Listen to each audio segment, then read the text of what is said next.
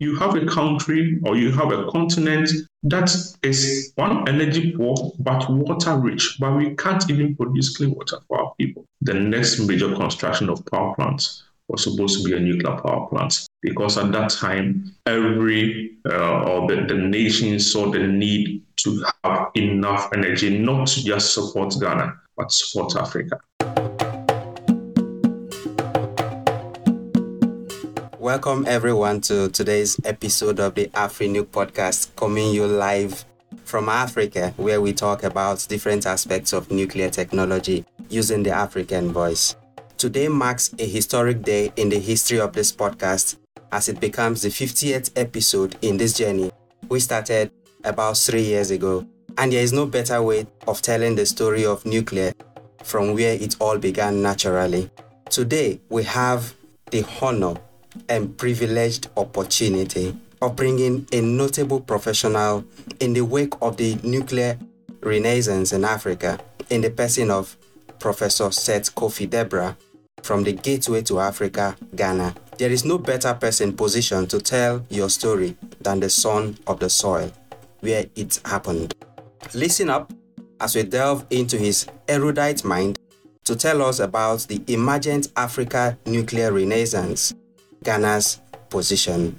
We are also giving the opportunity for questions and answers. So if you have any questions in your mind, put them in the chat box and then we will attend to them in the course of the discussion. I'm going to go straight now to the discussion for today. Professor Seth, it's been amazing knowing who you are. Can you tell us a little bit about yourself? Thank you very much for the privilege to be on this podcast. And thank you very much for those kind words. My name is Seth Kofi Debrah, born in Ghana, raised in Ghana, schooled in Ghana. I hold a BSc in physics, a master's in applied nuclear physics, and a PhD in nuclear engineering. I was conferred upon the honor of associate professor in 2022 in nuclear engineering.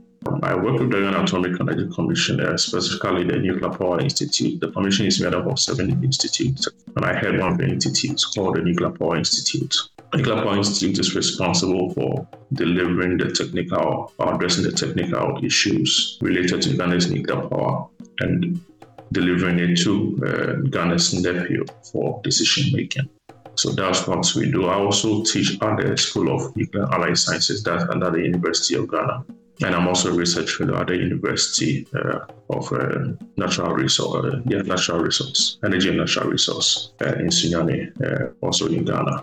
I've done a lot of work, research, and also I do some work for the International Atomic Energy Agency in terms of consultancy and expert missions to help other African countries, other newcomer countries to establish their nuclear infrastructure to be able to adopt nuclear power into their energy mix. So basically, that's what we have. Thank you very much. That's such a very rich history of who you are, and I am very confident that there is still more to come. After COP28, there is a new push to increasing nuclear capacity and new embankments. Do you think this is coming at the right time for your country, Ghana? Thank you very much for the question. I think it's giving goals before COP28 and COP27 or COP26 or COP27 was a very big eye-opener where the nuclear industry looking at their capabilities, looking at how best they can support climate change, started making very good inroads to how best they can support the climate agenda or the climate change agenda in the world. I won't just start from Ghana. Let me start a bit from the African region, because I think that's a region we need to take seriously, then take for the region to take the right approaches. Currently, we don't emit much as a continent. All the emissions, you look at it, most of it have come from the advanced countries, the developed countries, the industrialized countries. Africa don't emit that much, but we are getting to a certain space where Africa economic fabric is being changed. It's being accelerated. And one of the biggest ways that we're going to accelerate this is using energy. We keep talking about climate change, but we also keep looking at the fossil aspect of power generation. And you can clearly see that it has remained same, or it has even increased a bit. Talking about natural gas, I'm talking about all the fossil fuels that we use for energy generation. It has changed because we don't have, or we have not accepted the alternative that's able to address the issues of climate, and basically that is nuclear. You can't put 1,000 megawatts solar power plant without affecting the land use, without affecting water, and we need to find that solution that gives us that dense energy, and that dense energy is coming from nuclear. Yes, we will need some renewables. It's very key. It's important, but that is not the only solution. If you look at the IPCC report, now it keeps changing year on year. At first, it was just renewables. Now we are also considering nuclear, which is key. So I won't say the COP28 sparked. African countries have been looking at this option, but with some skepticism. But I think going forward, looking at other countries doing it, people are now, or the countries are now getting much comfortable, much older to accept this technology and use it for the rapid development of their countries. Thank you very much for such an encapsulating rationale for Africa's position and movement towards integrating nuclear. I would like to know, and the people listening as well, what is Ghana's nuclear vision and how far so far? And just like you said, given the current population of some African countries like Ghana, you can get and meet your energy needs from conventional sources. Why do you have to go nuclear, Professor? Thank you very much again. So our vision as a country was something that was conceived when Ghana got independence by our first president, Dr. Kofi. So it's not something that we didn't know about. So I'm very sure people listening will know very much of Akosombo power plant, the hydro power plant. In the planning of the country, you could clearly see that after the construction of Akosombo, the next major construction of power plants was supposed to be a nuclear power plant. Because at that time, the nation saw the need to have enough energy, not to just support Ghana, but support Africa. We couldn't see the realization of that project, so we lost it. But in 2008, the then president reinitiated it. But again, there were challenges with the whole system. But in 2015, the project was reinitiated, and the target is to not just provide energy, and this is where it gets interesting, not just provide energy for industrialization, but to find a way to change how we even do our business in the energy sector. And let me just explain a bit. When you take nuclear energy or nuclear power, you are not just talking about power, but you are talking about how we do our things. There are standards that we need to conform with. And you can testify. I mean, you go to Nigeria. I've been to Nigeria a few times. You come to Ghana, you go to some few other places on the African continent. You see that there is a standard on paper, but nobody even enforces those standards. Substandard materials are imported into the country. They are sold, even in the electrical sector, they cause fires and all those things. But you go into other countries where nuclear is operating, and you can see that the standard of nuclear is so high that it affects every aspect of society, including education. We are not just talking about power, but we are also talking about producing clean water for our people. You have a country or you have a continent that is one energy poor but water rich, but we can't even produce clean water for our people. You go to places like the UAE, and they're able to produce good water. for their people. It's a desert. We're able to produce good water from a very long distance. And that's where we need to get to as Africa. That's where we need to get to as Ghana. Now, where we are as a country, I don't know how many of us know the IEA infrastructure, the milestone infrastructure issues, but it's a scheme. I will call it a scheme.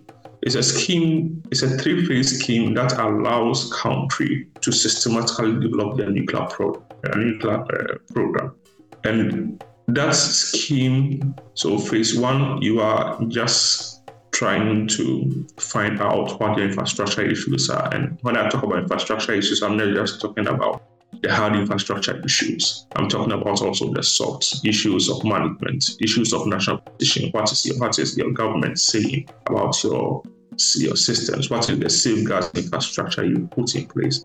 The funding and final, do you have money to fund it? If you don't have money immediately, where do you seek to get the money? Have a good idea of what you need. What is the legal regime within the country? What is the safety regime within the country? And what is the safety regime currently that country is having? And what needs to be done as you move forward? The issues of grid comes into play. The issues of environment comes into play. The issues of where you are going to even site the plant and the supporting facilities come into play. The issue of procurement, what procurement regime do you have, and what do you need to do as you go forward? So you have these issues that you need to address. You call them the 19 infrastructure issues, and you address these 19 infrastructure issues in each phase, in each of the 3 phases of the milestone. So Ghana have addressed all the infrastructure issues or the requirements of the phase 1. Okay. And we had what we call the Integrated Nuclear Infrastructure Review Mission that was carried out by the International Atomic Energy Agency in 2017 and a follow-up in October 2019. We call it the phase 1 in-year mission. And the outcome of the mission was that Ghana has conducted all the necessary work to make a knowledgeable decision. Okay. So the way to make a knowledgeable decision is you need to put that report together as what we call a comprehensive report and then submit to government to make that decision, because that decision doesn't lie with the technical people. Because nuclear is a 100-year commitment and you are committing to another country, that decision needs to come from the political elite.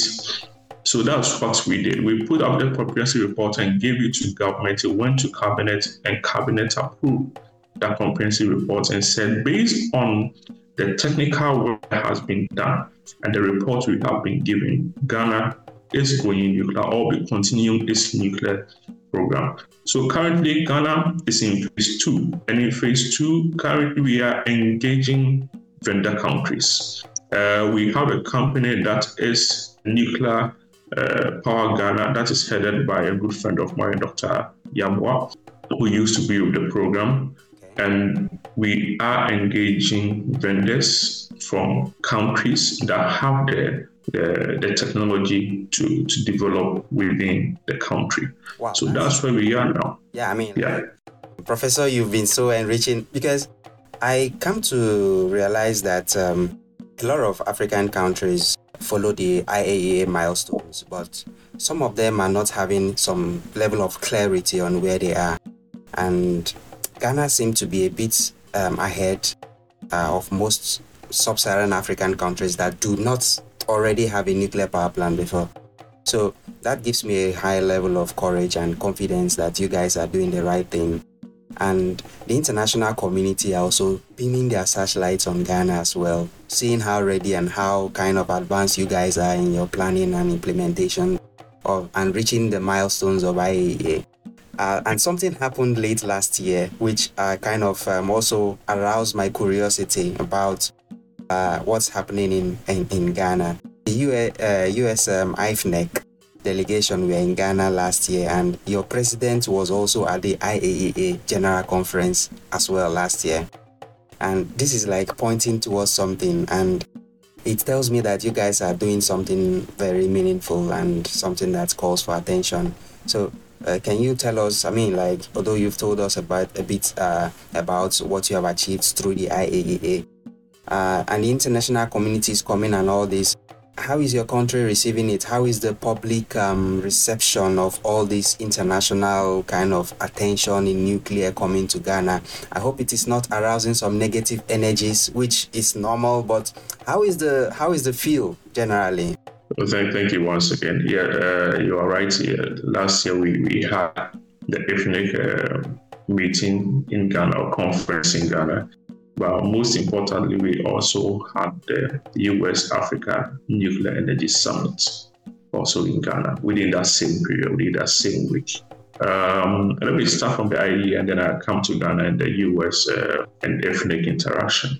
So, yeah, last year the president was in Vienna during the general conference to give assurance to the IEA that Ghana is committed to what it is doing. Fantastic. In terms of nuclear power, to use nuclear power for peaceful purposes. And he gave a good idea where Ghana wants to go. He didn't mince words. Ghana would want to go both large and small. And Ghana is considering these two main technologies. On the front of the public conference and conference and the public perception, yes, in Ghana, we have some level of negative public perception. And we are very much aware what the people are looking for and what information people have. Because usually people make or pin their positions based on the information they have. Unfortunately, the information they have are negative information. I'm not just talking about Ghana. I'm not just talking about Ghana, I'm talking about everywhere around the world. Nuclear, from the beginning, had an unfortunate startup, and that was in Japan, Hiroshima and Nagasaki. Okay. So everyone is apprehensive going that way. You look at the three accidents, and that's where everybody pin their opinions or pin their positions that look at these three accidents. But they forget that nuclear power plants have operated and decommissioned safely, and nuclear power plants are still operating around the world. So we keep encouraging people. We keep giving them the data that is out there. And what we have found is that when you give the people the facts and you speak to the facts, they change their minds. True. And they see the potential that nuclear holds. And that's where we are as a country.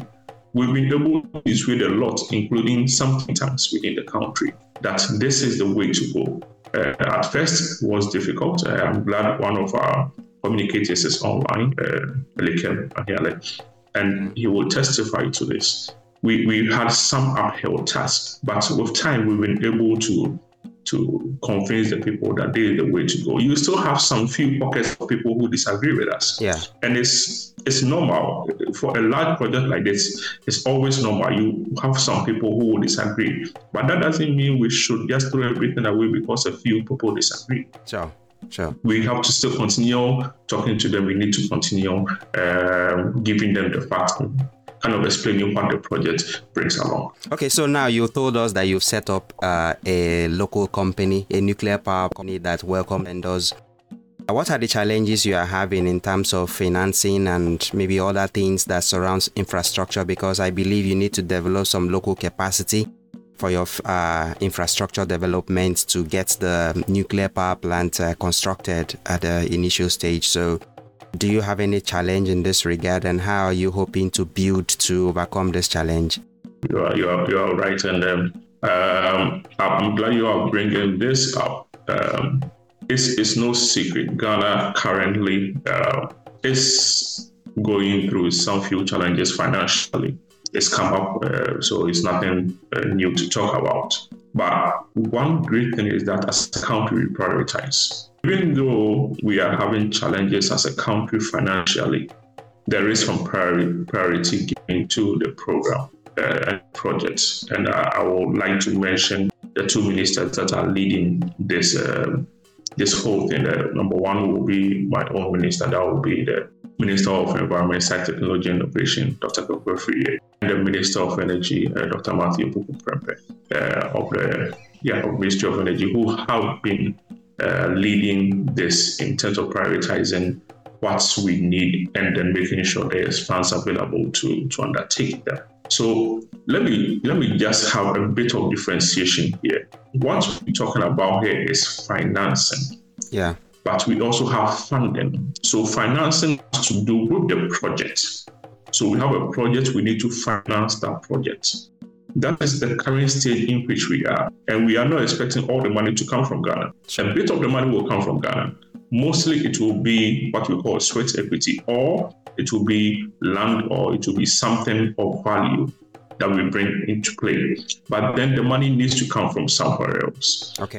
You look at the Hinkley Point C that is being constructed in the UK. Yeah. You can see the money is not coming, all the money is not coming from UK. Sure. Some is coming from France, some is coming from China. So there is a consortium that you need to put together, and that's what the Nuclear Power Ghana is doing. But when it comes to funding, it's how the infrastructure is improved.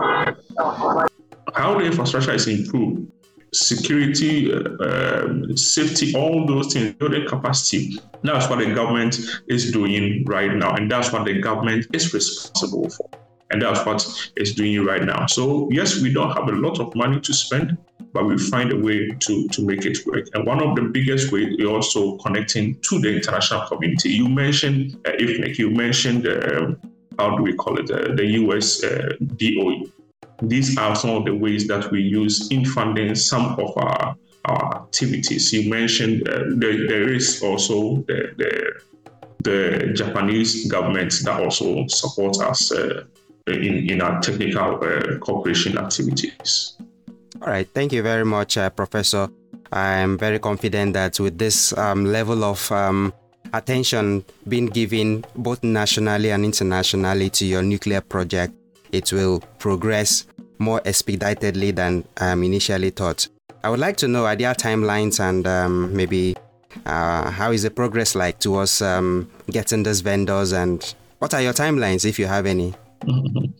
Oh yes, as a program, we have timelines. We need timelines to follow those timelines to make sure that the project is viable. So when we started 2015, we developed, based on the IEA milestone, the IEA milestone approach gives you between 10 to 15 years of planning and implementation. Okay. So as a country, and as at that time, what we did was we took the last or the highest number of years because of our financial situation. So we took 15 years. That's been to conceptualize, to work on the infrastructure issues, to construct, and to operate. So, and wait. Technically, yes. You're telling me now that by 2038, we will have a nuclear power plant in Ghana?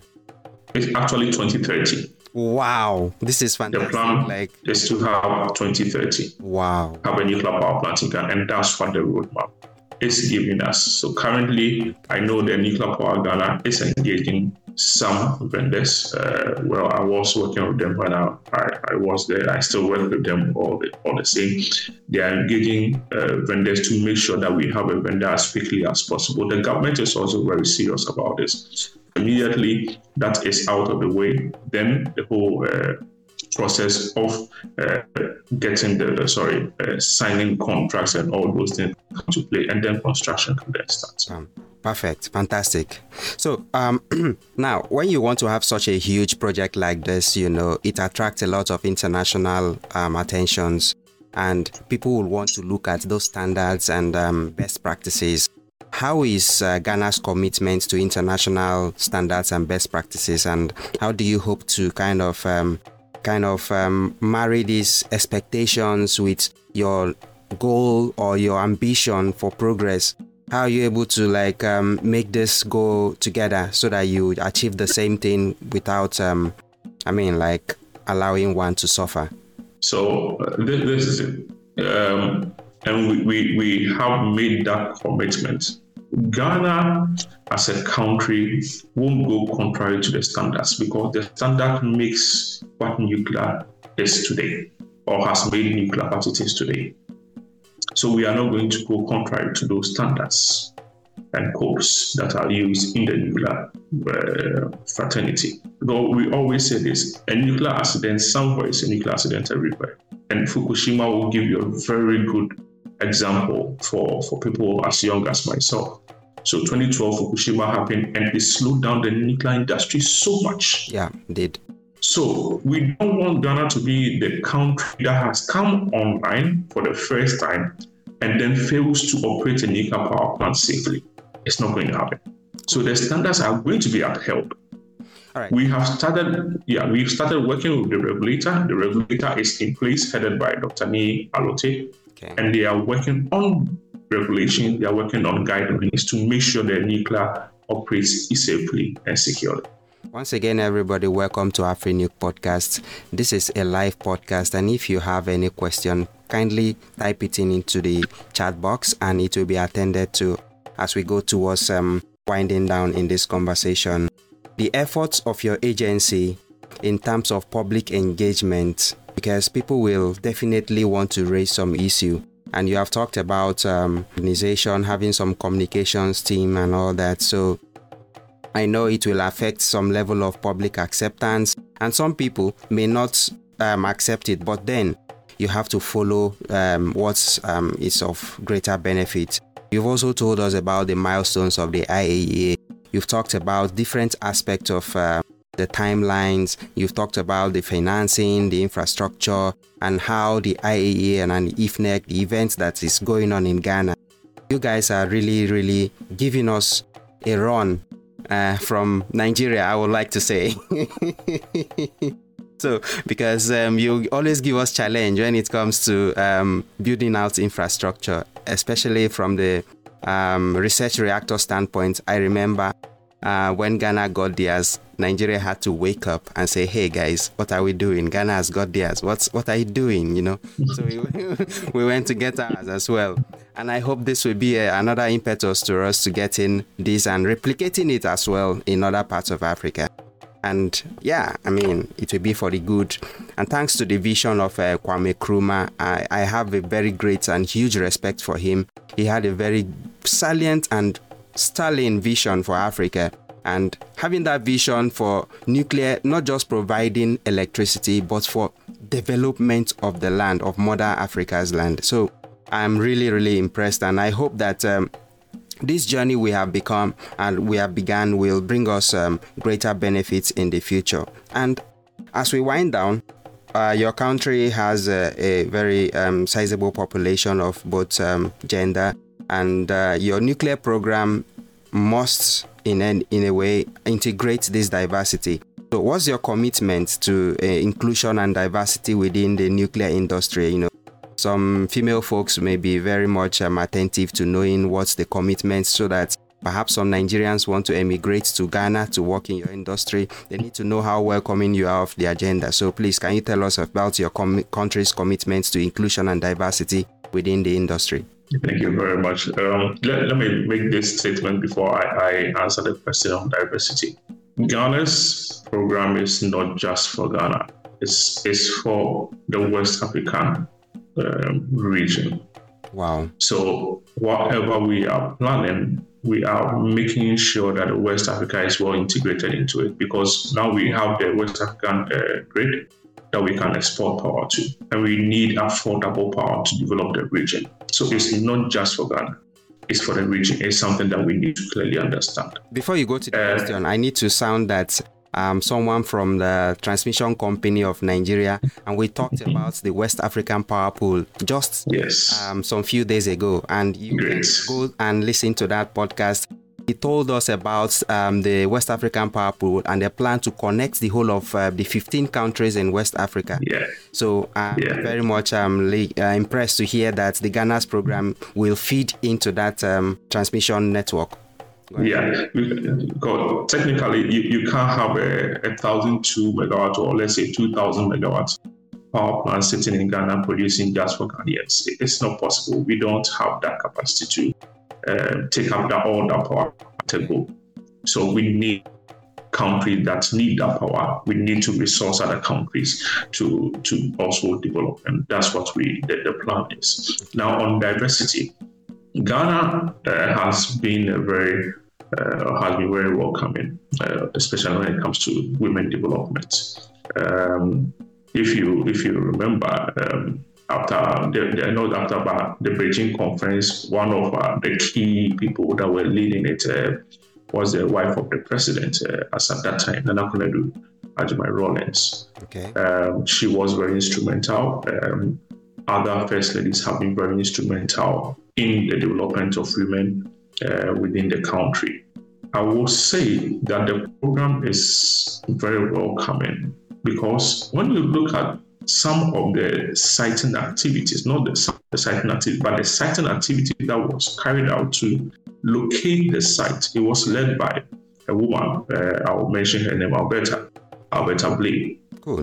Alberta led that, and she was the manager of that center. So with Ghana, it's not about you being a man or you being a woman. It's about you having the competence. So we go beyond seeing gender. We look at who has the competence to actually do this. And that's what we look at. So yes, diversity is important, but let's look at competence.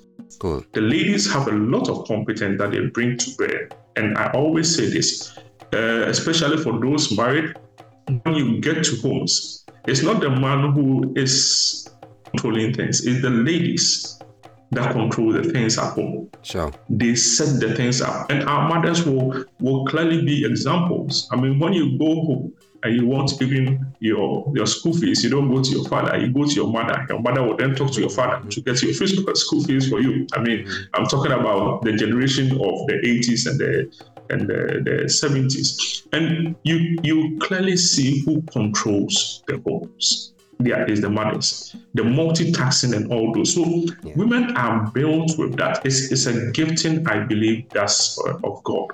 Okay. They are built with multitasking. They are built with leading things.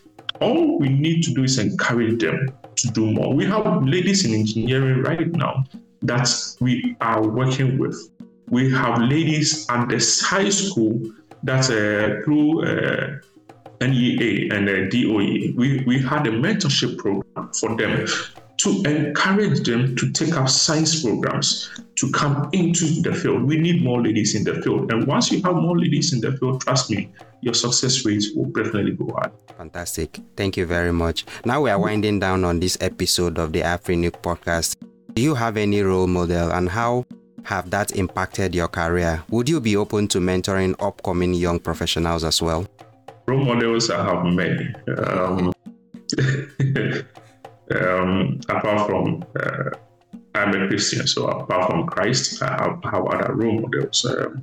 One of my number one role model would be my father, my late father, who guided me in the area in which I am.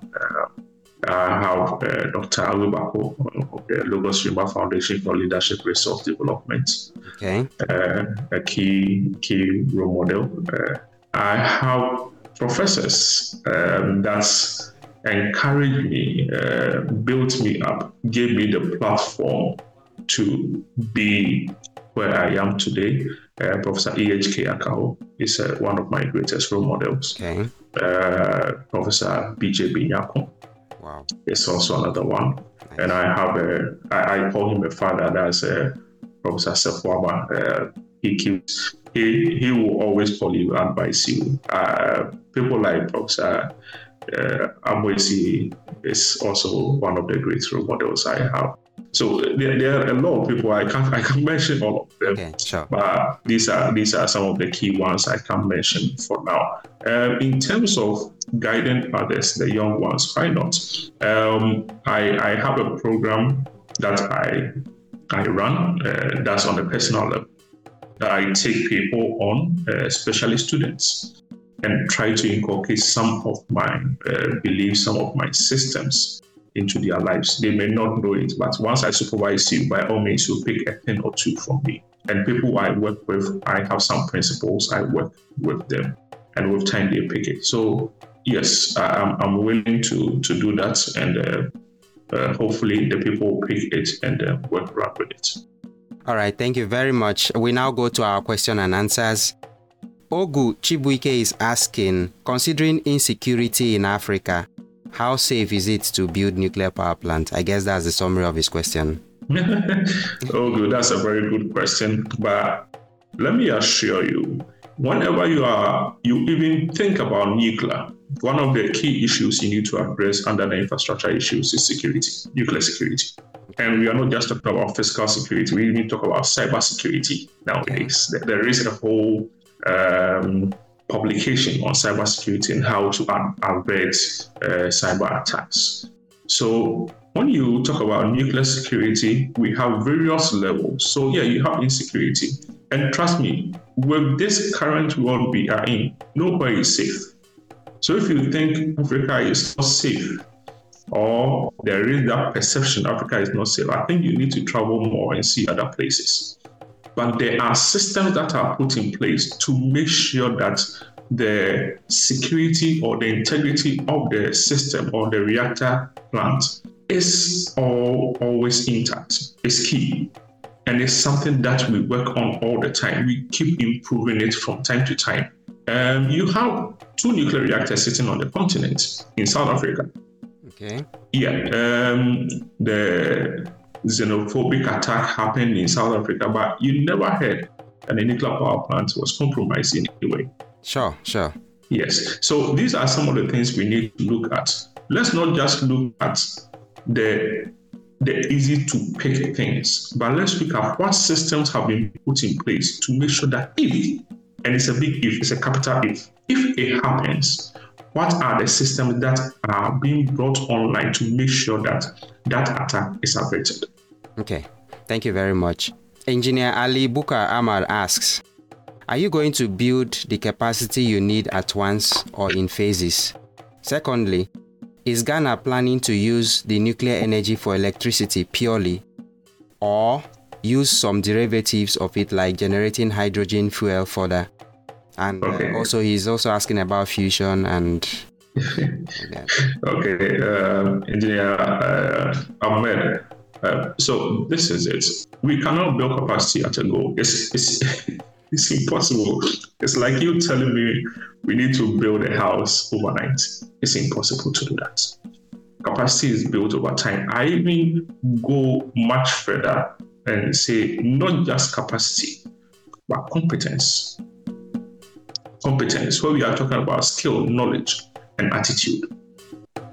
So that's what we need to build. And it's going to build over time. It's not just going to be built at the high level of university. No, it's going to also be built at the technical level. Currently, we are working with the US Department of State and the US Department of Energy to start building what we call artisanal skills. Okay, yeah, like welding. To make sure, like welding, like electronics, like construction technology, all those things, to make sure that our people are fit for purpose. And when the construction starts, then we have that level of skill. And that's why I keep talking about standards. If you have these people and they have those standards, when they finish the welding, where do you think they are going? They can work in any other field. But welding is welding. They can work in any other field, but work with a certain level of precision. And that's what we are looking at. His second question has to do with, if I can be reminded. Other applications, can it be? Other applications, so yes. So if you look at nuclear power, you are looking at about 33% current technology, 33% efficiency. It means about 60% of the heat is dumped into the condenser. Sure. So you can actually use that heat for processing. Beverage processing is an example. It's pure steam. It's not irradiated. Yeah. So you can do process heat, or you can have heat pumps and do space cooling. Because in Africa we don't have heating, so you can do space cooling if you need to. You can also do desalination if you can couple it with an arrow reverse osmosis system. You can do the desalination. We've not thought about hydrogen yet because it's still something that is coming up. But I know there are systems that are in place. I saw a system of, I think, 1 megawatt system in the US that they are still working on to expand that you can produce hydrogen. So it's something that we can look at. But this needs to go into the licensing of the plant, because if you don't license it for the application, you cannot use it. And that's one thing that we need to look at critically. But in our comprehensive report to government, all these things are in there, that these are products that we can actually have. Can you believe when you are able to do desalination and you have your clean water, the byproduct, the brine, you can get industrial salt from it. And it's something that is used in the petrochemical industry. So yes, we are looking at all these things and we are very much interested in as a country. Thank you very much. Charles Osuji asks, what manpower and capacity development institutions or programs in Ghana are designed in domesticating nuclear technology and ensuring domestication? I think you've touched on that, but if you want to let me just touch a bit. We've started at a very high level because we didn't want to produce people or produce the products and the product don't have anywhere to go. So we started in 2006 and we put out of that school, of course, under Professor HK. The Ghana started developing people in physics, chemistry, engineering, nuclear engineering, at the master's and the PhD level. So now we have people who are very competent in these areas. The next level is to do or cascade it down to the undergraduate level and also the technical level, and that's what we are working on. So all our programs are built in country, run by our universities, run by our people. I teach at the school. All the people who are teaching currently at the School of Nuclear and Allied Sciences under the University of Ghana and the Ghana Atomic Energy Commission are staff of the Ghana Atomic Energy Commission. Yes, we have 1 or 2 people that are coming in from outside to teach, but they are coming in as visiting professors or adjunct professors. So these are some of the things that we are doing. Thank you so much, Professor. I'm going to take the last question from Engineer Awal Bisala. He asked, in developing and deploying conventional nuclear power plants infrastructure in Africa, it's a huge capital cost intensive endeavor. What is your opinion about having 2 or 3 neighboring African countries coming together to build a number of nuclear power plants that will service the needs of these countries? You are very right.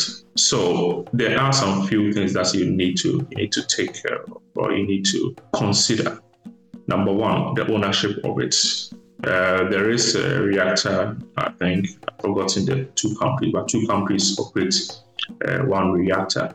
So there needs to be a clear approach to how it's being carried out. It's possible. It just gets it more complicated as countries on the continent are affiliated to their colonial masters. We are on African platforms, so I can say this. Sure. Affiliated to their colonial masters. So once the colonial masters are not interested in a certain agenda, it becomes difficult to implement that agenda. And this is the fact. So we need to find a way. It's possible to do it. There is always that possibility. And if you ask me, I will say that is one of the ways to go about it. Having 2, 3, 4 countries coming together and say, we are putting this plant here. This is the ownership structure, this is the financing structure of this plant. And this is how we are going to do it. It's possible, but the challenges are so much that if you go alone, it's much easier to do it. And then the outcome, that is the energy aspect or the end product, is now shared on the continent or even in the sub-region. All right. Thank you very much, Professor Seth Debrah. It's been very enlightening with you. And I cannot think of a better moment of conversation than this time that we are marking our Golden Jubilee on this Jubilee episode. I would like on this endeavor. You've been so enlightening. You've been very enriching in this session so far. And I would like to say a very big thank you for taking our time out of your busy schedule to be with us on this live podcast. And on this note, I would like to draw a curtain on today's episode of the AfriNuke podcast. If I did not attend to your question, I'm going to package it and send to him. And please, you can always go and listen up to the podcast after the recording today is going to be posted on the podcast site, and you can get it on any podcast delivery platform by just type in googling AfriNuke podcast. You will get it. So thank you, everyone, and thank you for staying up to this time. Have a great weekend and enjoy yourselves, everyone. Thank you very much. Thank you, and have a great one. Bye-bye. Thank you, Prof.